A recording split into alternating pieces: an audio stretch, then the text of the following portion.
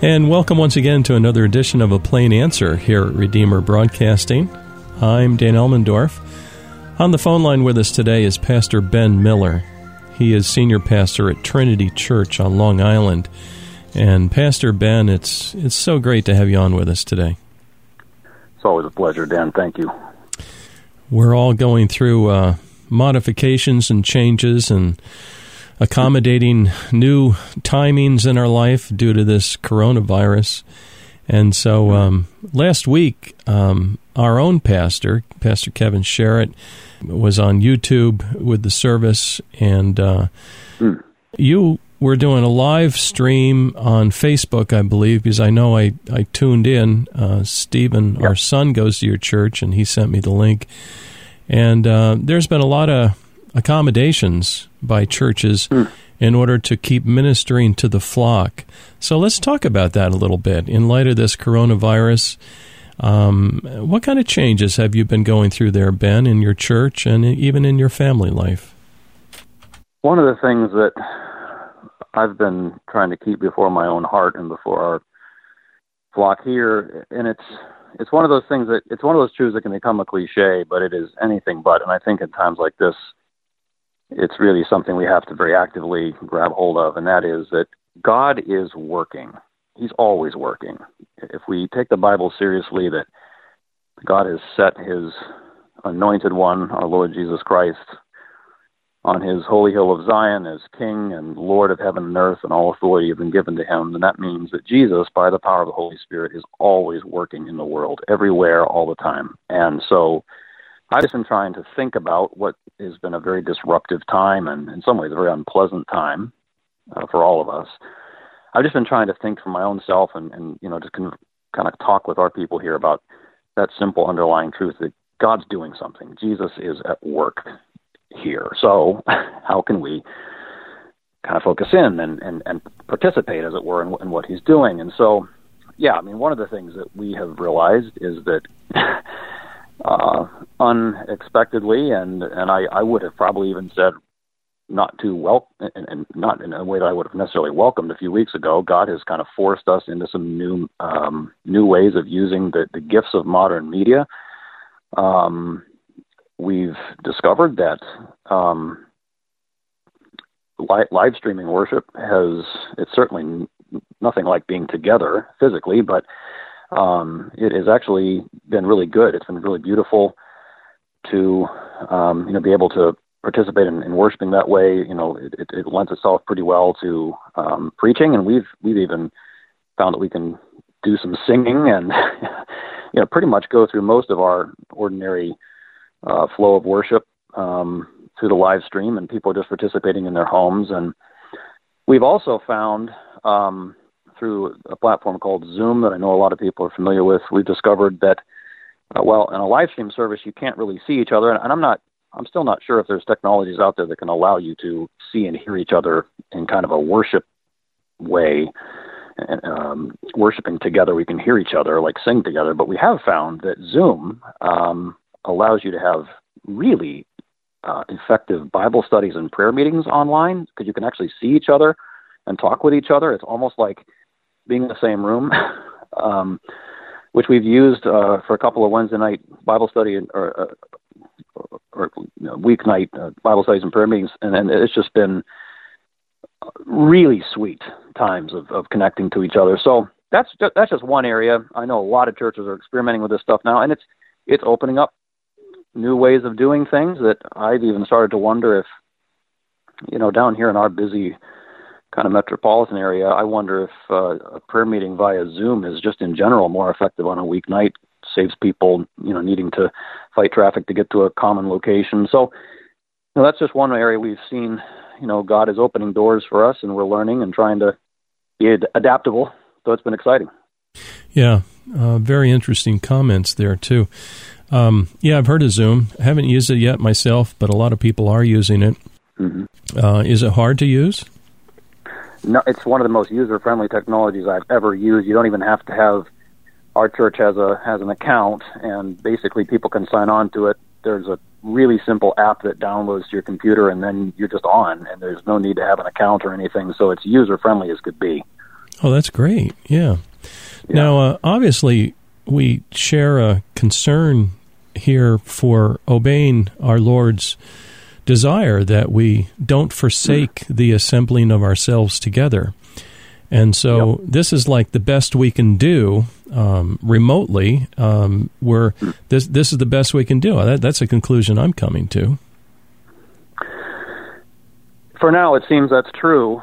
We have, I don't even know if I should say this on the air. We have flirted with some ideas. I don't actually know if this is within public health guidelines. We've even considered, getting together in our vehicles in a common, giant parking lot, and I could go around and administer the sacrament sort of car by car, and we've thought about trying to have something a little more physically gathered where people are still perfectly safe. We certainly have appropriate social distancing, as the phrase goes. But so I don't know. Yeah, but I think the main idea there biblically in not forsaking is just don't abandon each other. God hasn't abandoned you, so don't abandon each other. So whatever ways you can stay meaningfully knit in heart and mind, and even maybe, thanks be to God, we can even be visually connected now. Yes. These are good things.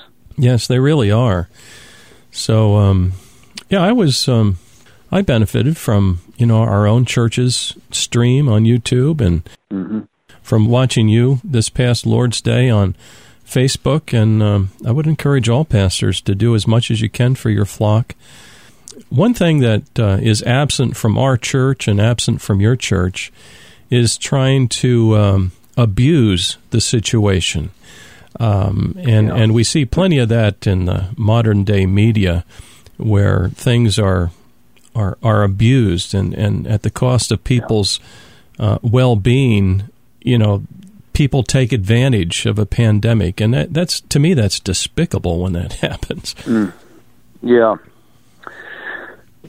I agree. And this gets back to maybe some other implications of the fact that Christ rules in this situation. He's Lord in this situation, and that God is working in it.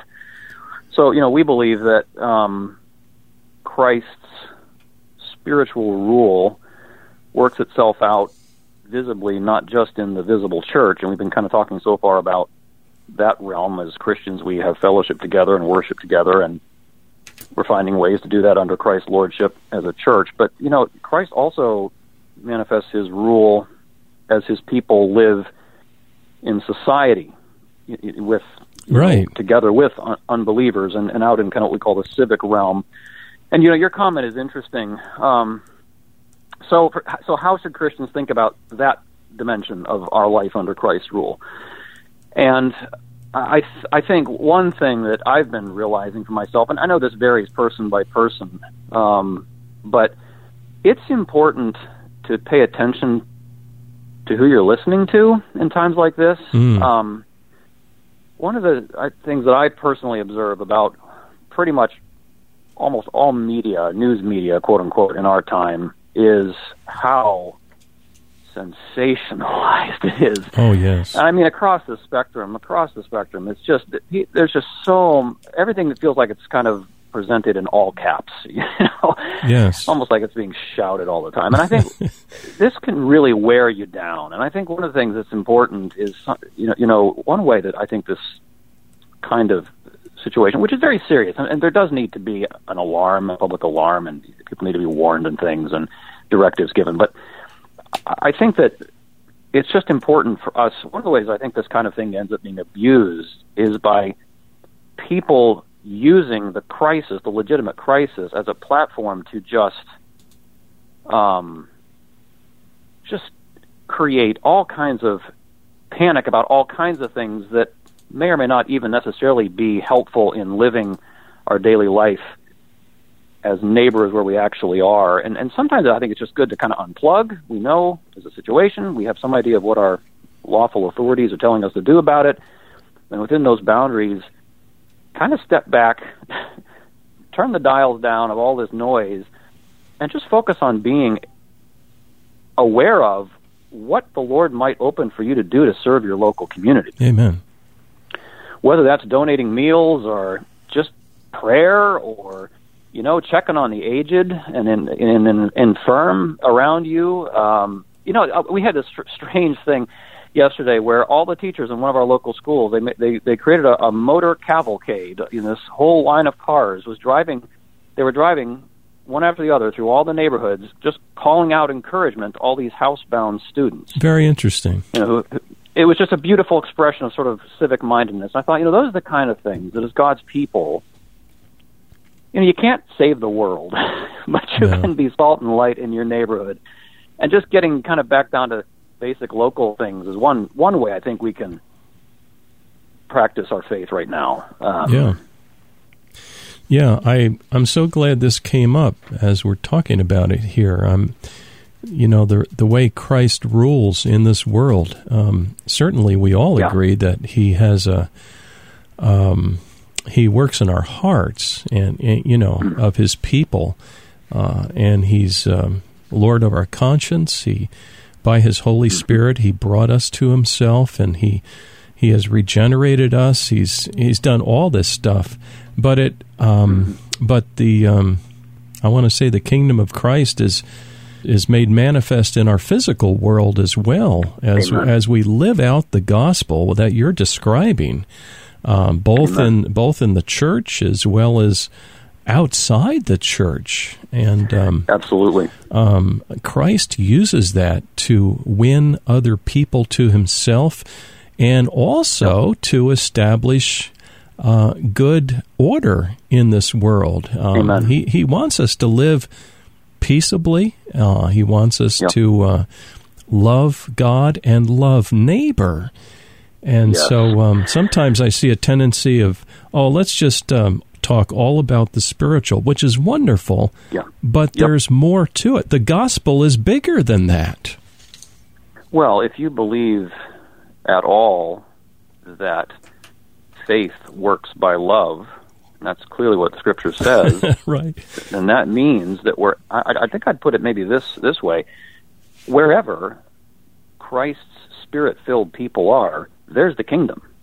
Right. Whether that's assembled in a worship service or whether that's out on the street, handing out food on a bread line. I mean, it doesn't. If that's in the halls of government, where Christ's Spirit-filled people are, the kingdom is manifesting in our works. And I think, we're not saved by those works. Those works flow from faith. They're the outgrowth of the fact that we are right with God. And so, I think, right now, this is a time for us to, certainly in our inner beings, turn to God in faith and trust and delight in the fact that nothing that happens to our bodies can affect our standing with God. That's all wonderful, but there's also that outflow. And part of that is even just participating in the public policies that are, being enacted. The fact that, we have stable government and that we're able to have kind of across communities certain directives that we can all adhere to for the good of our neighbor, and that there's a way that that's being organized. This is all stuff that I think we can be fundamentally thankful for and participate in willingly, and show ourselves to be good neighbors for Jesus' sake. Yes. Let me think out loud for just a minute. Sure. Today we're talking about the COVID-19 and basically churches' responses to that and families' responses, and we just got done talking about actually making a difference as far as the Lord gives us enablement to affect people and minister to people. I was reading also, and this is very premature, but apparently the model that they've been using to predict the number of people that are going to be dead because of this virus may have been overstated. And it's premature to talk too much about it, but it turns out that COVID-19 is very contagious. It's highly transmissible. And so, therefore, the model that this Dr. Ferguson from the UK basically underestimated the number of asymptomatic patients and therefore drastically overstated the worst-case outcomes. I'm hoping that's the case. I'm hoping that's true. And I suspect that it is because more and more I'm hearing about people that caught the virus, and thanks be to God, it wasn't too serious. They recovered, and they're doing well. It seems to take its toll on folks that are already compromised, particularly older folks, given to pneumonia already. And so, again, if especially if you're older in that risk class, please be very careful. You know, the fact that the model is predicting wrong doesn't take away from the fact that we still need to be cautious, and that too is a form of loving neighbor, as we want to protect particularly the elderly among us. Yeah, and, you know, as has been stated many times, I think this is one data point that is very much worth attending to, not creating a situation where our medical institutions are so overwhelmed that they can't provide treatment to those who need it. And, you know, this is one place where I guess I'd say a couple things about Christian civic-mindedness. This is a time to just be reminded, I think, of how important it is to pray for our leaders. I've been very much struck by how leaders in our country and in other countries right now are having to make very weighty decisions under immense pressure with shifting information. That's not easy. No. And as reminders, we sort of delegate decision-making authority to our civic leaders. We need to pray for them, that God will give them prudence, because they need it. You know, in times like this, it must just be very difficult to weigh what's really the situation, how to direct people to respond to it. And the other thing is, I just think it's a great time for us to sit back and notice, in the old sense of the term, what is involved in what we call politics. Unfortunately for us today, politics tends to have this deeply ideological sort of hue to it. But politics, of course, is the art of living well together, prudently. And I think one of the things that struck me, and I in no way do I want to sort of, you know, offer propaganda here for one view or the other, but for example, the tensions that our leaders are wrestling with between really trying to have an appropriate response to the health crisis and also being sensitive to the economic impact that, you know, a long quarantine could have on a lot of small businesses and so on, and other institutions. This is how politics works. There's a weighing of interest, and it takes immense wisdom. You know, one decision going one direction can have all kinds of even unanticipated effects on another direction. And it's just a reminder, I think, as you hear all the shouting of people thinking this, that, the other thing is, you know, the necessary or urgent thing that must be done, it's a reminder of how complicated real life, on-the-ground political decision-making is. And, you know, from the micro level on up to the international macro level. And it's just a good reminder, I think, to not just pray, but, you know, to study, to learn wisdom in all areas of life, so that when we're called upon to participate in decision-making processes, we understand the importance of not having knee-jerk reactions or, like, you know, being so ideologically committed to this or that we don't kind of weigh the complexity of a real world situation. I think that's a valuable lesson in times like this. Oh, yeah. Oh, absolutely. And it strikes near to home, because I used to work at IBM in Kingston, New York. And back in 93, 94, I don't know, that time frame, it shut down. And at first, the community didn't feel the effect. Things just went on normally. With time, I saw more and more tattoo parlors, more and more vaping outlets, more and more what appears to be marijuana outlets, even though they're not so bold. And, you know, it becomes a sanctuary city, and more welfare, more public housing. And I'm thinking, okay, where are the businesses now that actually employ people to build things, to ship them out to customers? And I'm realizing, wow, we've taken a turn for the worse. Now, it took a long time. And the reason I'm bringing this up is because it affected Christian families. A number of Christian families had to move out of the area in order to maintain an income. Either they transferred with IBM or they found another job. And the economics is also, can I put it in this term, even though it's inaccurate, is also a spiritual thing. I want to put it in those terms because sometimes people, even on Facebook postings, they say, well, all that matters is that we don't let anybody die. Well, that's important. I wish they'd be consistent with abortion on that, but anyway, right? Yeah, and so, and I don't want to sound harsh, but death is not the end of the world. I mean, for the Christian, we go to be in the immediate presence of the Lord Jesus Christ, and so I just lost my dad last month, and it's very fresh in my mind how important it is to know that when the Christian dies, there's no question about it. He goes immediately into the presence of Christ, and we can have full confidence that he is with or she is with the Lord. And likewise for us who believe on the Lord Jesus Christ and thrust ourselves upon the mercies of the Savior, can have this confidence that Christ holds us in his hands, and we're secure in that. All that said, economics is important, and we want to just leave it to so-called the quote-unquote common realm. There's more to it than that. Well, and by common, I don't mean in any way to say it's not under Christ's lordship. I just mean it's common in the sense that we share it with all. Oh, yeah, of course. Our society, and I understood what you meant. Yeah, but what you're saying is so critically important, which is that in a true commonwealth, in a true society, community, everything is interconnected. And it is to balance the varying interests and make sure that all of the good of our people is accounted for. This requires wisdom.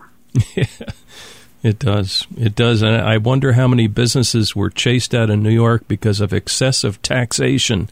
And we actually could have kept them here had we been a little bit kinder and not extracted so much tax money from them. Now, let's close this. We've got 2 or 3 minutes left. Tell us a little bit more about your situation on Long Island. The numbers are high, I assume, for COVID-19. And how is your church doing? I mean, without stories out of school here, but are they adapting to this?